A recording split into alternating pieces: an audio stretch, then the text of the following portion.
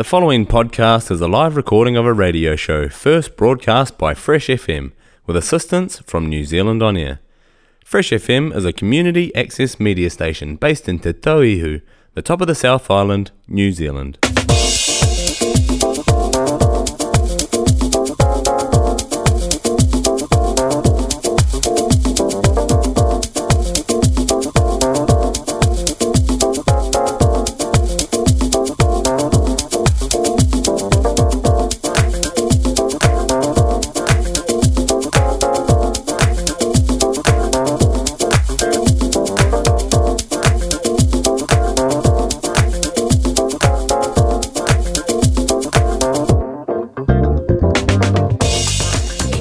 Good evening and welcome to the Drive Alive show here on Fresh FM.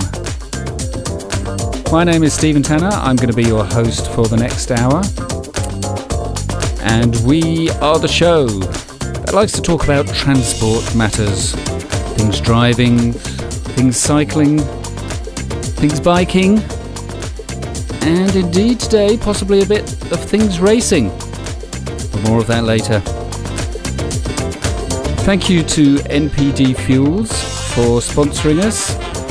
Do take advantage of their petrol stations dotted around the region with the red, white and blue logo. It can be very hard to find good value fuel, but not hard at NPD Fuel stations. So thank you to them again for sponsoring our show. So tonight, we are doing another one of our interviews of people involved in the transport sector, and I'm very pleased because I've been trying to get hold of this guy for a long time, but he's kindly agreed to come on the show tonight, and he is Mr. Gary Adcock. Welcome to the show, Gary.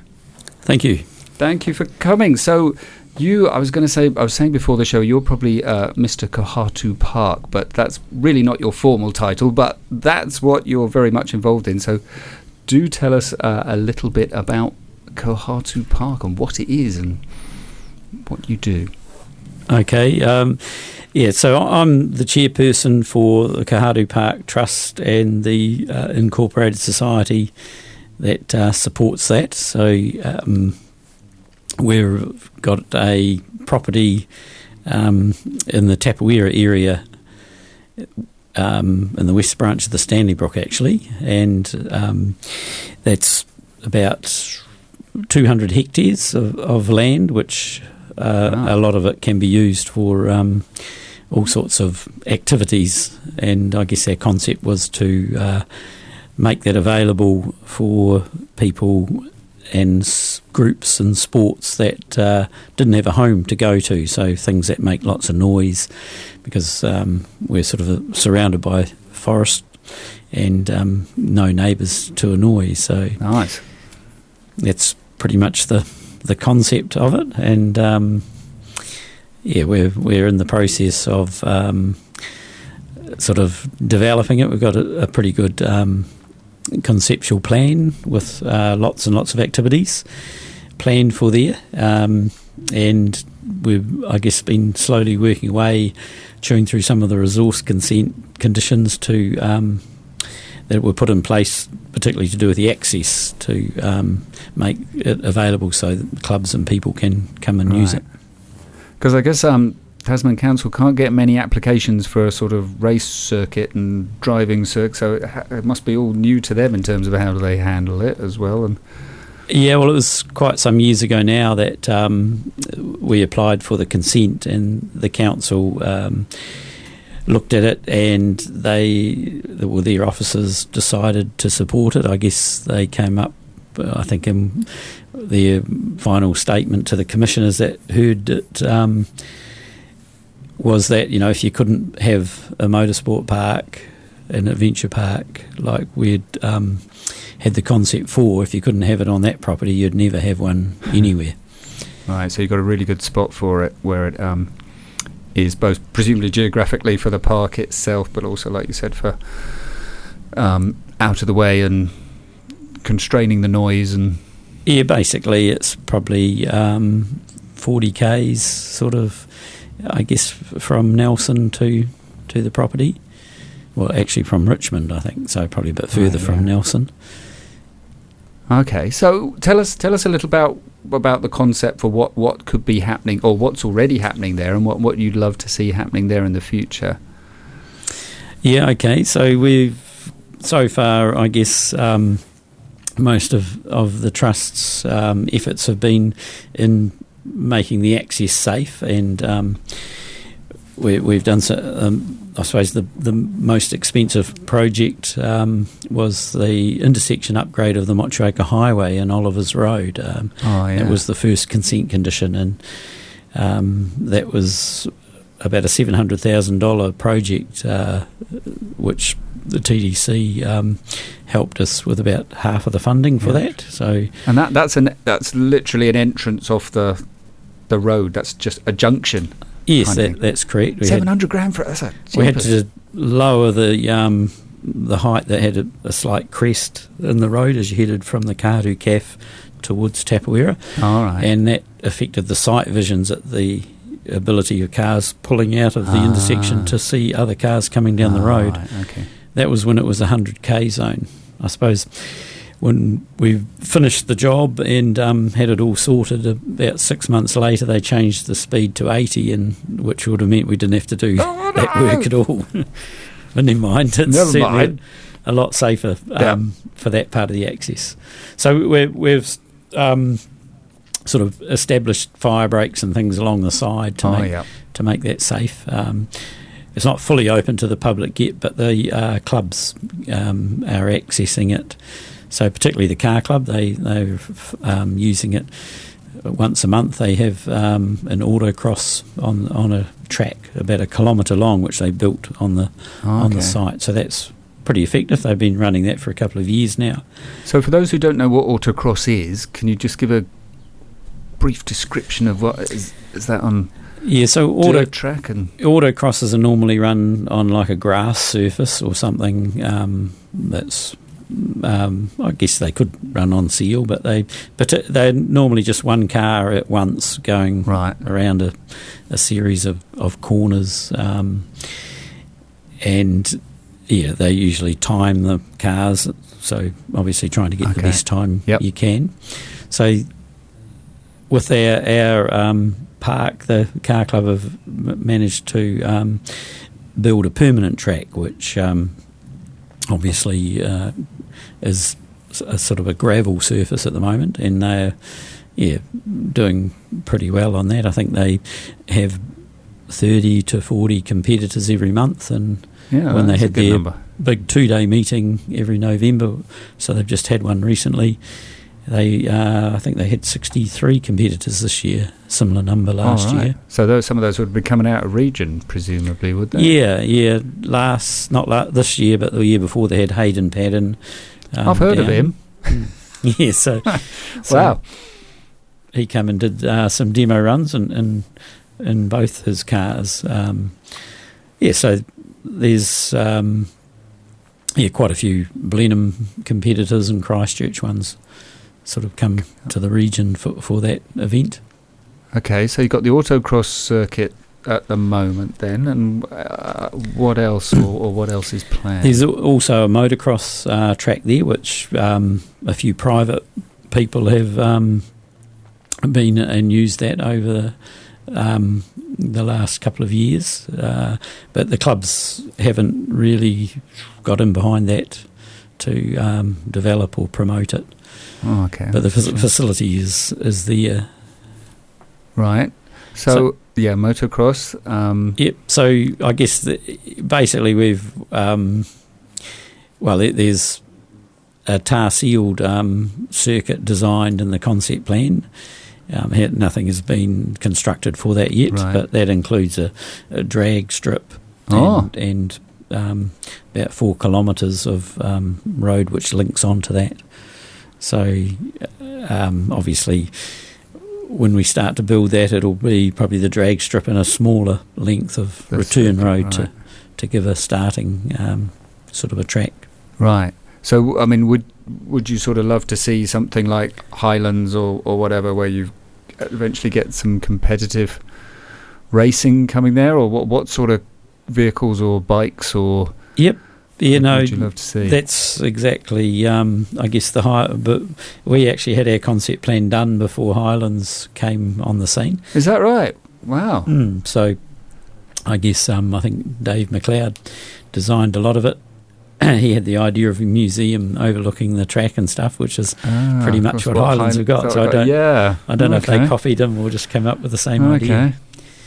But it's obviously you could use bikes, cars. Right. Anything around that once the tar seal's down. Nice. So half of the farm's sort of divided by an access road right through the middle of it, going across the valley, and the south, which is the upstream sort of part of the valley, is for adventure sports. So there's...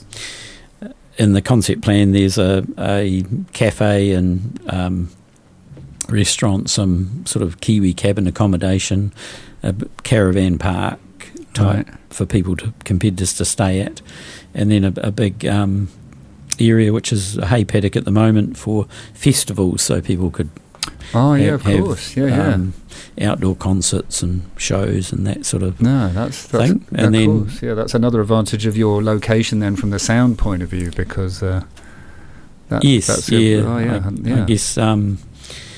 and not quite as far away as the top of the Taka Hill, I guess, for that type of thing. That's true. That is also true, and good for Tapawera nearby as well, just down the road.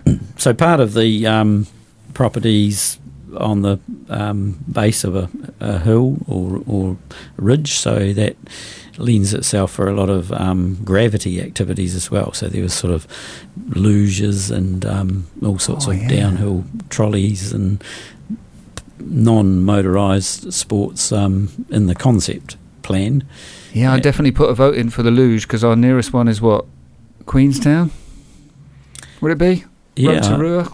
Queenstown or Rotorua are the two ones that spring to mind. Yeah.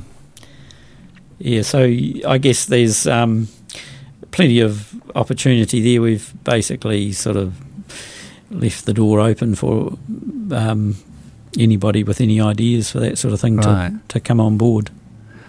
So this sounds like a major sort of concept and development, and must be a huge labour of love. What got you wanting to do it, and what got you into it? Well, I guess ever since I was a teenager, I was pretty keen on motor vehicles and the opportunity to skid the wheels, if you like. I guess in my day you could take your old car down to the back beach at Tahuna and of course on the beach, do a bit of drifting or skid around, but that sort of got squashed for the generations after me. They had to protect the crabs and things. I think the next generation moved out to Attawai and the sort of the sand area out there by the sewer treatment ponds, but that's also been locked off, I think, for people. You have to go to 90 Mile Beach now or something if you want to drive on one, presumably. Yeah, so I think I always sort of thought that young people, didn't have a chance to express themselves in a vehicle somewhere where it was safe to do that. So consequently, I suppose you see some silly acts on the road which don't need to happen if we give them somewhere to. Yeah, no, that's interesting, because that was kind of I was going to just ask you that question, but you kind of already answered it. I'll get myself into trouble here, but sometimes almost feel sorry for the boy racers, and the girl racers, and because they don't have an outlet, and they obviously like driving and they like their cars and they like to show off or improve their skills or put them to all the use that they see in the adverts on the internet and everything else, but there's nowhere for them to do that legally and safely. So to have somewhere like your place, in terms of raising the driving standards and giving them an outlet and honing their skills, not hooning their skills, hooning their skills as well, but in a safe environment. Yes, yeah. That was one of the drivers for it. I guess my background, particularly in the last 10 or so years, is I've done a lot of work with civil construction industry, particularly in the training side of things. Right. So since selling my construction business, I stayed involved in doing that. And I one of the concepts, I suppose, in building the park is that you could make the whole thing a facility for training, not only for driver training and letting people express themselves like you're talking about, but also to actually get involved in like the construction building. So people operating machines, graders, diggers, trucks, doing drainage, roading, that sort of thing would all develop the park and provide experience for young people who might want to take that up as a career. So a really good apprenticeship on lots of different skill sets I guess they'd need for all the things you're talking about to put those into place. So I guess it's I've had a few meetings with the local contractors or New Zealand contractors or civil contractors and the Polytech, but between them, two of them, and they never seem to be able to get something concrete formatted. And I guess it's probably not all their issue, because the government's been changing a lot of the training sort of set up quite a bit. True. That's true, with the apprenticeships and stuff. But, well, who knows? There might be opportunities for the future, maybe, to get involved in that. So that's sort of behind your vision then. It's something you kind of like to do, and that the facilities aren't there. Yeah, well, I guess so much the ground's there. We've probably got the machinery. It's just a matter of putting it into some formal process that people can get a qualification out of, I guess, is the thing to do. But I guess it's hard to make headway on that sort of thing with I guess central government having sort of their ideas on how things should be set up. They don't, unless you were set yourself up as a training provider, you wouldn't be able to offer that sort of thing, which is maybe why the Polytech or another institution could come on board and sort that. Yeah, because you might be able to do an apprenticeship schemes and provide for that. But so what are the next steps then for you in realising the vision? Because this must be like pushing stuff uphill a lot of times with all the things that you must have to fight your way through. I guess probably for the next 2 to 3 years, we'll probably just be slowly developing sort of off-road activities up there as much as we can, and sort of improving the access in to the place. Mainly, it's funding's probably the why that's not doing anything major until that time. And I guess we've sort of have got the I guess budgeted sort of for that time frame to be able to put some more capital into the project. Okay, yeah. Cause unless we win lotto or someone comes along to help out. So if anybody's got a winning ticket, that you might want to donate. Because I was just thinking that, I mean, how many in the South Island in terms of racing tracks or similar? There's the one down Queenstown way, isn't there? There's the Highlands sort of thing, and there's you got Teretonga at Invercargill, Levels at Timaru, Ruapuna at Christchurch. So the bottom of the South Island's pretty catered for. Yeah, but from Christchurch north, that's it. There's nothing in Blenheim or Nelson. No. Is there anything in Wellington Way? So where would they go? Well, Manfield, I suppose, is a bit further, slightly further up. Sort of then you've got Taupo, that's Pukekohe, which is closing. Ah. And Hampton Downs, I suppose, is of course Hampton Downs. Perhaps the replacement for that one. Yeah. Because I know obviously this is just a winter thing, but in winter Queenstown open up some of their higher roads around the mountain, don't they, for sort of snow ice driving and stuff. I think just for... Yeah, I think there's a private farm, the Snow Park they call it. Snow Park, that's right, yeah. They do testing in that down there for vehicles. Oh, that's right, yeah. So I don't think we could ever supply snow for of testing, but we have had pretty positive sort of discussions with the likes of the police. They were very keen if we get established with a proper track to do training and driver training. Yeah, and stuff. That's true. Yeah, I'd love to have a go on like an autocross that sort of went, the ones that do tarmac for half of it or a third of it, and then go gravel or dirt and then back on. That would be great fun. Rallycross, I think. Rallycross, that's the word. Yeah, that would be great. Yeah, fun so the car club have got plans to develop a track. Ooh. Whether it's part of the one they've got going or it's a new one, not quite sure yet. But that's in their plans. Yeah. Well, I'll definitely vote for that. That and the luge, please. We'll have those two. Okay, so I mean, you said you'd like to sort of get going with those things over the next 2 or 3 years. So how are you looking for help from sponsors or businesses or all sorts of bodies that might want to? I guess we've hired a professional company to come up with a fundraising plan and program, and that required getting the 2 councils on board to recognise it as a regional facility, and we haven't had much success with the Nelson Council, so that's been sort of the handbrake on that side of things.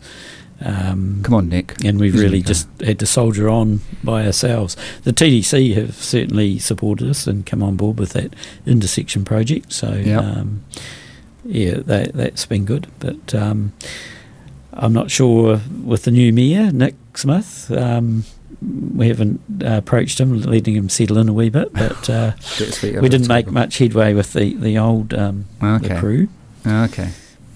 I think there's a bit of historical tit for tat between the 2 councils, where TDC didn't support Nelson City on something they thought was worth doing. So they sort of play this game of picking carefully what they. Well, on the positive side, I remember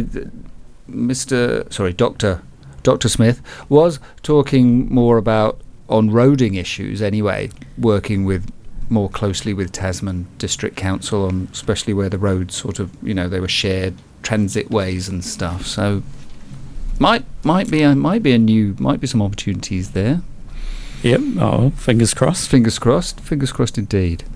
So that would be and to have that as a facility for the region and to bring in tourism and all sorts of activities. That sounds, because there's nothing like that at the moment. Yep. We had for the consent. We certainly had a positive economic report prepared for it, and I think it was the equivalent of 47 full-time jobs that the park would, or the development of the park would bring on board. And some quite big figures annually for the region. Yeah. Okay, and who knows? There could be the next Hayden to learn her or his techniques there. Once it's going full flight and stuff. Yeah, I guess Nelson's produced quite a few good drivers. Jason Richards. All right. He got to the supercars in Australia, I think, and did quite well.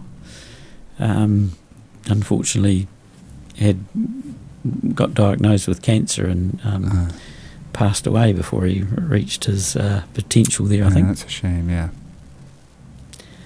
And there's been, I guess, several other drivers that have done really well over the years.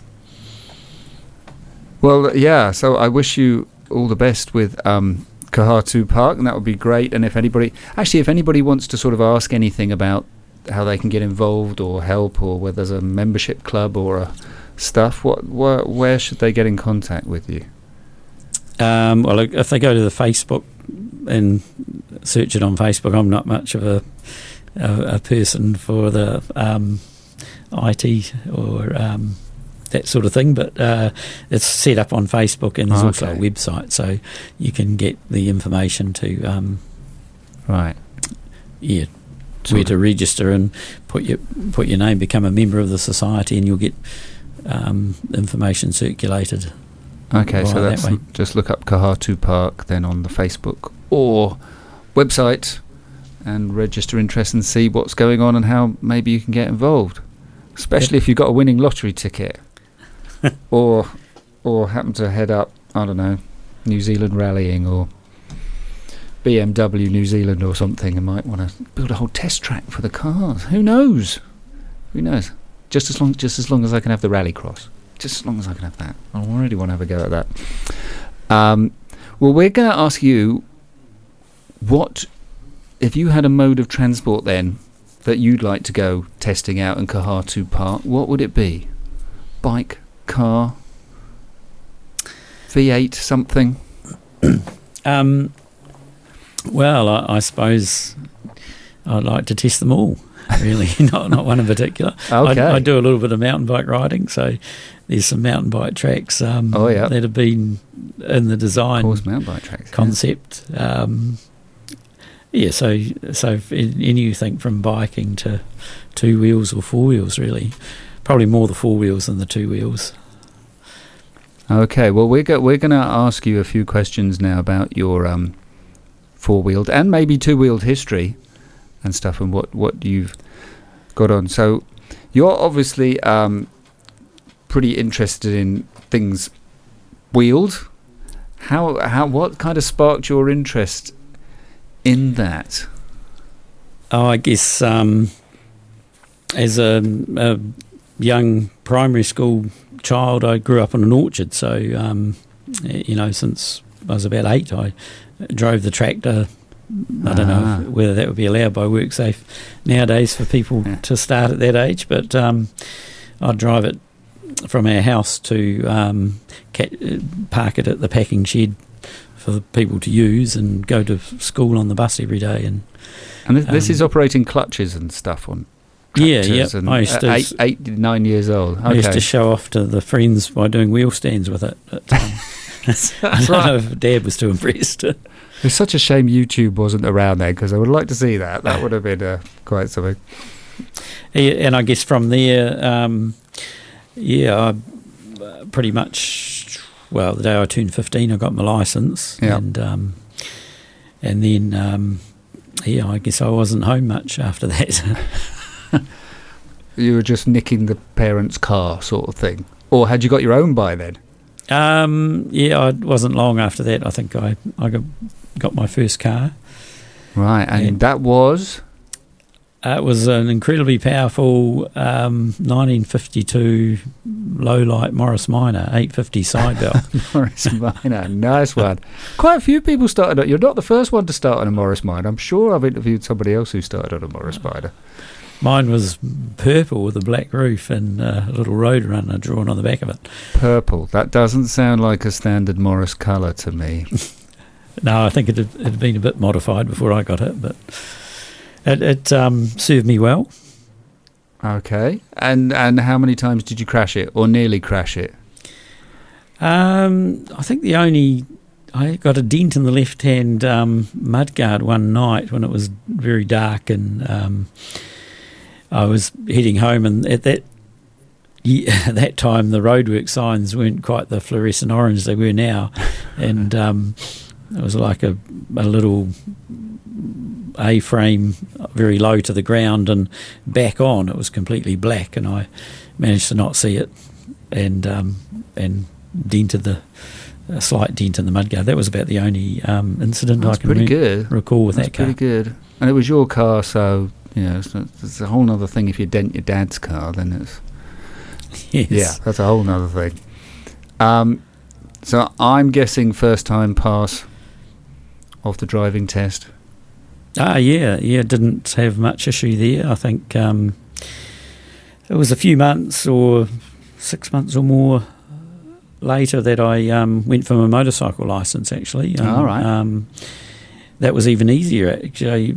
You had to go with a policeman at the time, and I'd booked in a lunchtime appointment, and I had a little wee sort of a big-wheeled scooter, 50cc Right. machine, and I was driving to the police station and had to turn off Collingwood Street into Bridge Street, I think, and come whipping around the corner there reasonably fast because I was late. And when I got there, the policeman came out and asked me what I was there for, and told him I was there to get my motorcycle licence, and he said, "Oh, you're in a bit of a hurry going around that corner." And he said, "Obviously you know how to ride, but you need to slow down." So he didn't even take me outside for a test. He just wrote the licence out. Is that right? That was the good old days. The good old days, jeepers. Right, okay. Yes. He was, I was going to say, he's going to give you more than a talking to, but hey, got the licence from it. That's how it was, I guess. And stuff, yeah.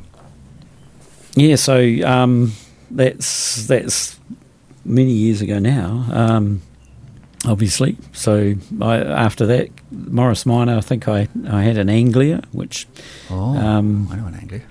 My mum had one of those. Yeah, that was that was slightly modified with beefed up suspension and a bit of a free flow exhaust, I think, and a downdraft Weber carburetor and Weber's. And that that's not factory standard. Yeah, that was the first car I competed in hill climbs and things. I actually raced it at the last Tahuna Beach race they had. Oh wow! The very last year. So the very last year. So tell us a bit about your racing career then.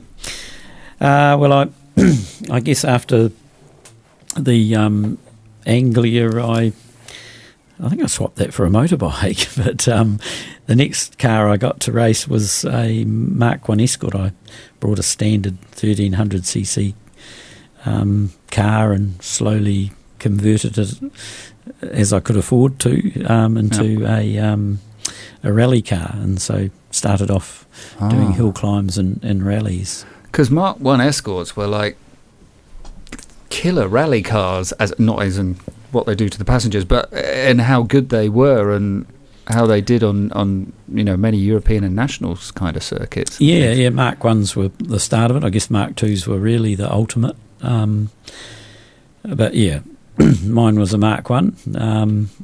And I think I ended up with a single overhead cam 2-litre Ford motor in that car, right? Which I developed over time to produce some reasonable power and speed. So, and you were rallying that locally or all around the country as well? The South Island rallies, I guess, Christchurch and Blenheim, Nelson was sort of the top of the south at that time for me. Okay. That I did have a crash. Well, I had several crashes in that car, but what ended that car's career was in the Blenheim rally. I managed to have a head-on crash with Brian Stokes, of all people. He was a young guy from Christchurch, and we were both doing reasonably well, and I think we started off at 6th or 7th, and the front guys broke down or fell off the road, and so we were first and second on the road. And at lunchtime I said to Brian, "Oh, do you want to go first on the road?" Because I thought he was driving on my marks a bit, but that proved to be a mistake because he got lost and turned around and come back and I was going to say, crashed into me. This is a rally. You're supposed to be going off in time stages and in the same direction. You're not. But yes, he got lost. Yeah, well, it wasn't. He got lost, and I guess made a mistake. If you get lost, you should just stop. And Jeepers, but you had a head up. That sound nasty. So yeah, it wrecked the front of the car, so that was the end of that car. Hopefully it didn't wreck anything. Well, it didn't wreck anything more because you're still with us, which is very good. But yeah, that must have been a bit scary on the... Yeah, I think I had a broken bone in my hand, and my brother was co-driving. He had a broken knee. Aye, aye, aye. So there's a wee bit of carnage. Oh dear. But so how successful were you? Well, if you were first and second, you were obviously doing, or second. Yeah, well, doing pretty well. Yeah, like I said, the first 3 or so fell off the road or broke down, so that was sort of where we got to in that stage of that. Yeah, and I think after that, I went to Australia for a few years, so work hard and put a bit of money behind me, and when I returned to Nelson many years later, I eventually built another rally car, this time a Triumph TR8, I guess you'd call it. It was a TR7 with a V8 in it. With a V8. Was that before Leyland put the V8 in them, kind of thing? No, that was it? That was after. It was like after. Okay. A bit of a classic build, I suppose. Right. The modern cars were probably 4-wheel drives and things at that stage. Yeah. But I guess I always, when I had the Escort, I quite liked Trevor Crow's V8 Avenger and things, so I always fancied having a V8 on the gravel. Wow. So, you built these yourself? Yeah, well, I guess my co-driver, Mark Dalton, he was a mechanic in our construction business, and he did most of the building. So have you still got any of these? Or yep, I've still got the Triumph and undercover in the shed, and it needs a motor put back in it, I think.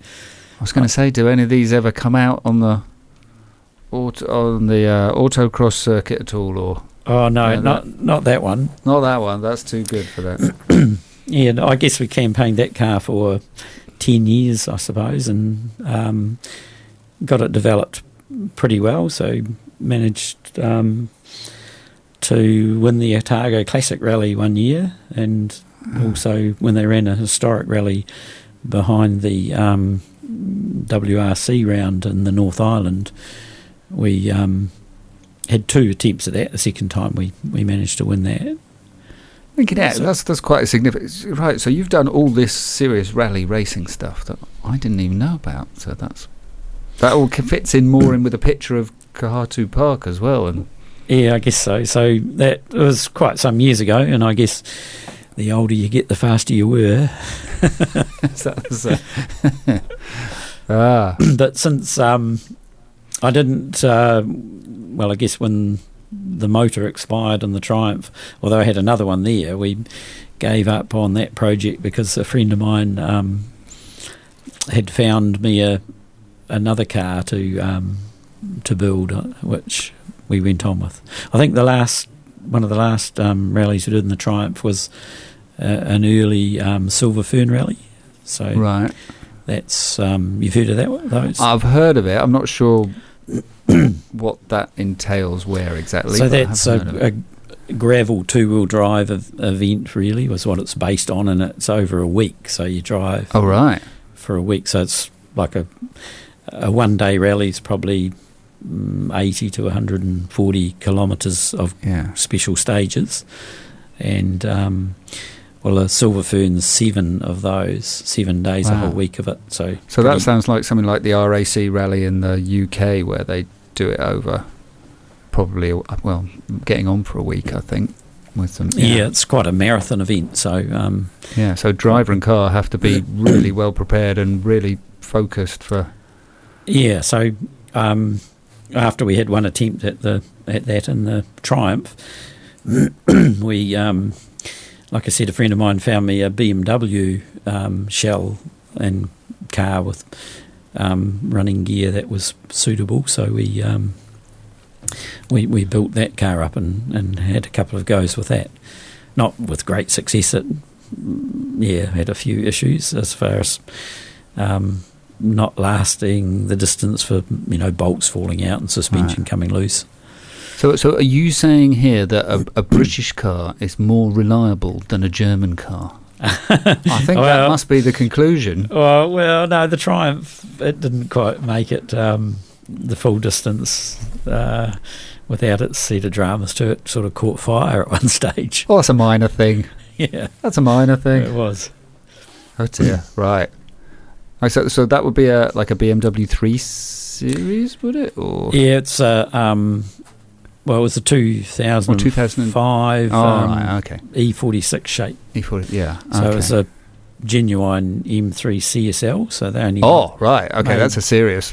Made 1,500 of them, and BMW New Zealand imported this car as a driver training car. Wow. And unfortunately, I think the guy had it at Manfield and decided to take it out after hours and managed to take the front left suspension out of it. So it was wrecked, I suppose, at that stage for a road car. A road car. And then I think a European car wrecker brought it up north and was going to make it into some sort of project for a race car or something, but didn't get round to it, and then wanted to sell it on. Right. Yeah, no, it was, well, any like CSL M3, they're seriously collectible. So carbon quick fibre pieces roof of kit. Yeah. Wow. It's quite a nice thing. It, I guess they claim it's lightweight and stuff with all the carbon fibre bits, but I think factory weight it's still 780 kilograms or something. Right. 1,780, yeah, so it's 1.7 tonne. And we stripped it out to try and make it lighter, but by the time you put all the safety frames and things in it, it's about the same weight. I suspect your Mark 1 Escort would weigh a lot less than that back in the day. Yeah, so typically Escorts, not as quick, but Escorts are probably 1,000 kg to maybe 1,100. Okay. Some, extremely light ones might be a bit lighter. Okay. Wow, that's quite some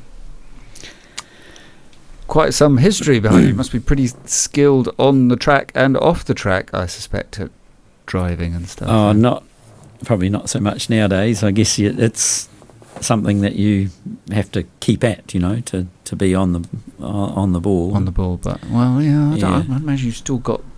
I don't know. Yeah, I'm sure if you hit a patch of ice on the road, you'd be able to steer nicely through it still and stuff. Depends on how thick the ice is. I can remember one occasion I embarrassed myself with my wife and my youngest son when he was only probably about 7 or 8, and we're driving on the other side of the Dovedale Hill and in the winter, and of course there's places over there where it gets very frosty, never sees the sun. Yeah. And the road for 20 or so metres was just ice. And I made the mistake of explaining to my wife and my youngest son, that cars slide and how you could, you're easy to control them. Right. Just turn into the skid and stuff. So I promoted a bit of rear steer with the handbrake, and deliberately, right? Yeah, and consequently, then the car shot completely out of control. Didn't matter what I did, and slid sort of basically straight off into the berm. There was much squawking and a few amusement. So sometimes ice is, no matter how good you think you are, not controllable. I thought you were a rally driver, Dad. Yeah, not quite so good that time. Oh, not quite so good that time. Oh, that's a good story. So what is it you like about driving then? What about the whole driving thing has motivated you to keep doing that? Well, I guess I like the way you become, or the car becomes part of you, if you like. So it's not only what you see and do with your hands, but your whole body sort of senses what's happening, and I think that's when you sort of can become one with the car. That's sort of the ultimate, and you drive by the feel of it as much as anything. Yeah, and I would imagine a lot of that you can only really do that when you are racing or pushing it on or rallying. Yeah. I guess if you get familiar with your car and those sorts of circumstances, then you can tell instantly if your tire's gone a bit flat or the tread's worn off the back a bit. Okay, so you can just feel how the change of handling or responsiveness or. Well, you can just. Well, I don't know. My rally cars and things, when the tyres go off, I can feel the back step out another 6 or 10 inches. Okay. And I'd say to the co-driver at that stage, well, the tyres have just have worn, so you obviously need to apply the right foot just a bit more gently. Right. Yeah, but it's that whole feeling and knowledge of being at one. Okay. And so you're a manual gearbox guy, even today?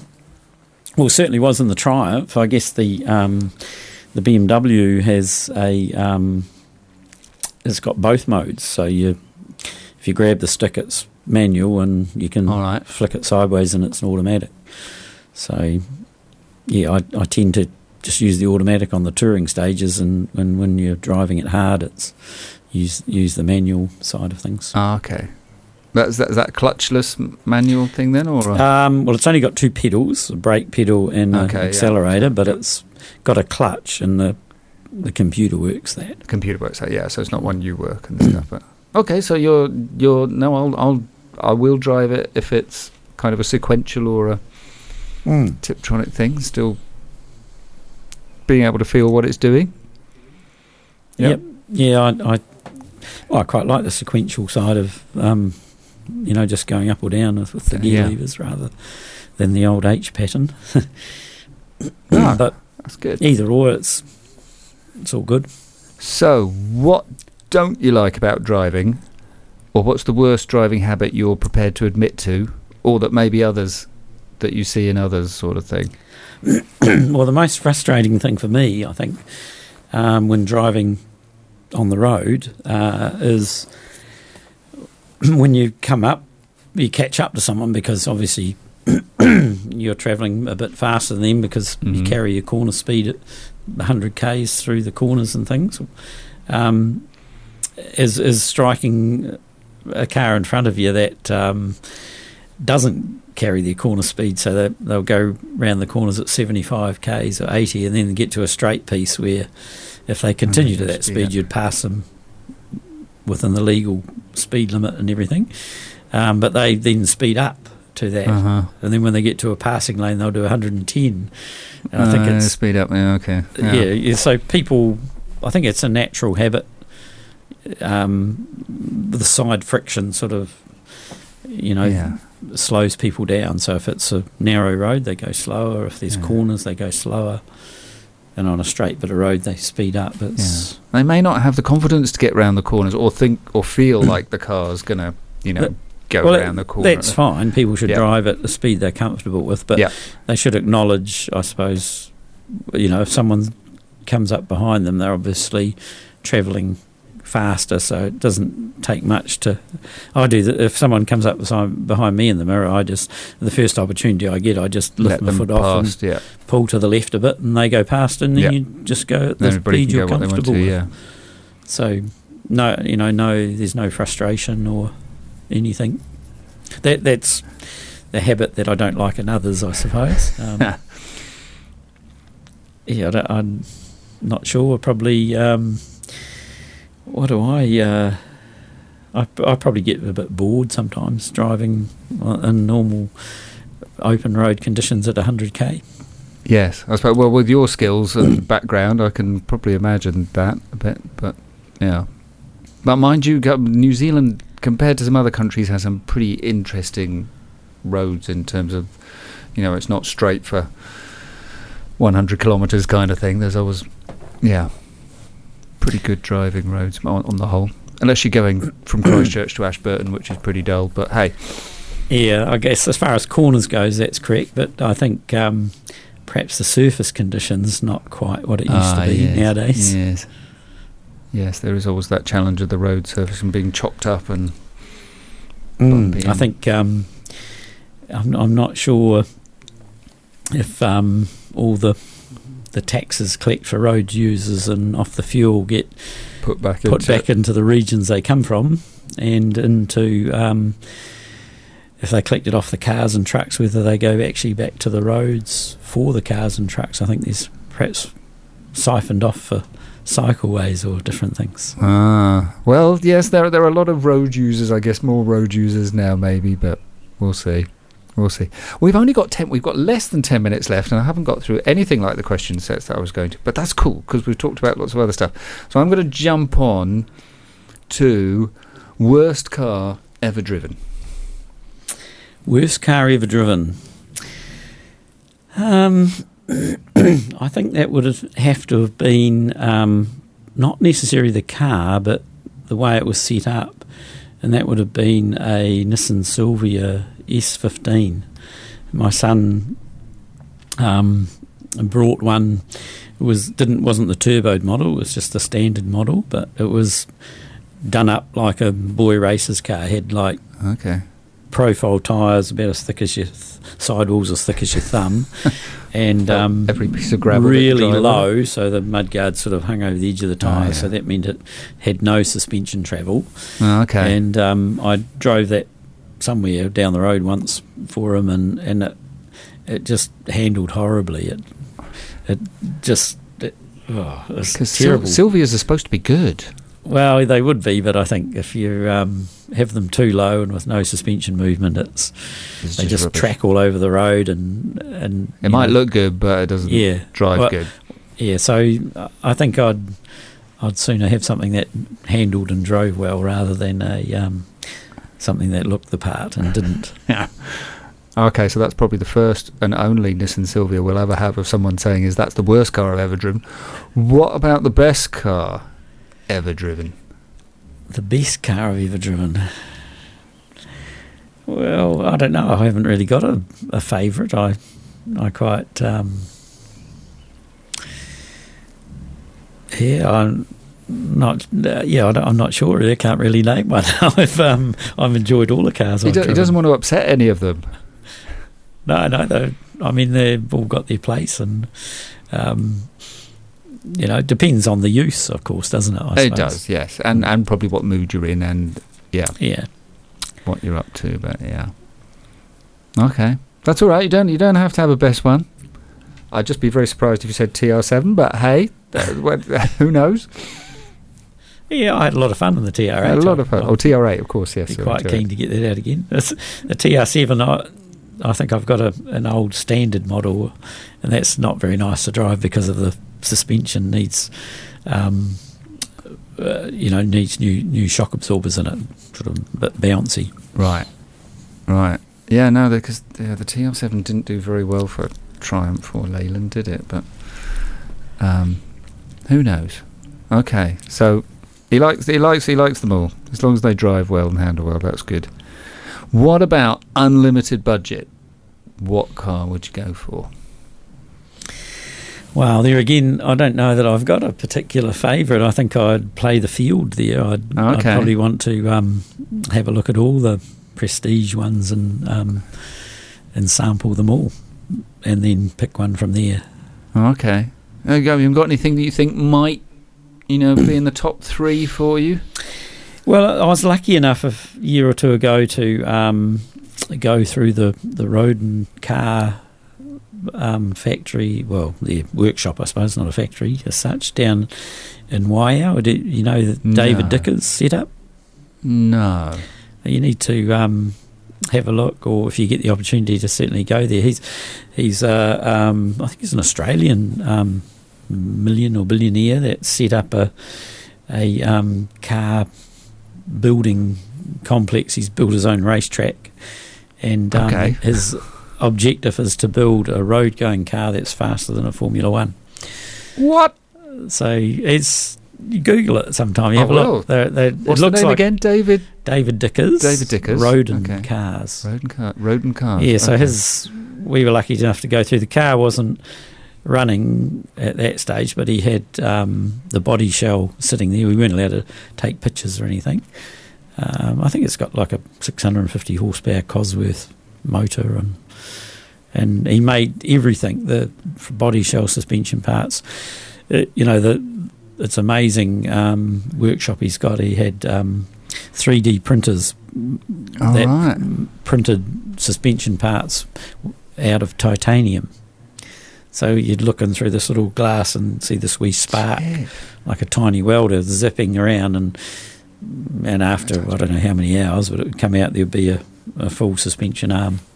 Made out of titanium? He cut one in half to show us that it had all honeycomb sort of titanium inside it. Which, man, how expensive is that printer cartridge? I'd imagine it'd be a fair bit. But, so that'd be an interesting car. I'd definitely have a look at those. We'll play with that. Wow. So it's a Formula One car that you can take on the road, in theory. Well, in theory. I don't know if he's got it road legal yet, but he's certainly got the car. It's been around the tracks in bits and pieces.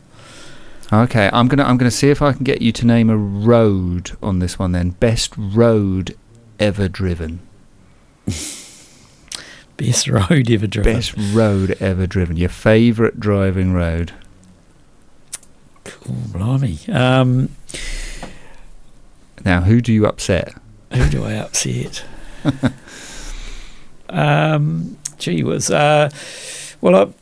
It'd have to be a gravel road somewhere, and there's been that many of them. I can't remember the particular one, but the one you stayed on. The one I stayed on. I hopefully stay on most of them. It depends on the condition of a gravel road too. You see, if it's well maintained and graded and slicked off and smooth, it's probably would be good. I can't think of one off the top of my head. Okay, that's fair enough. That's fair enough. I can imagine you go looking at, so where are Waka Kotahi doing their roadworks or the unsealed? I'll go and try. I'll go and try there. You got the name wrong there, didn't you? Did I? Isn't it Whakati Kātaia? Oh. They mash up the guy. Yes. Well, while they were doing the Kaikoura roads, they were unsealed for an awful long time. Were they right? Doing it, but yes. But I think you were only allowed to do 30. Definitely not put the back out there. Definitely not put the back out.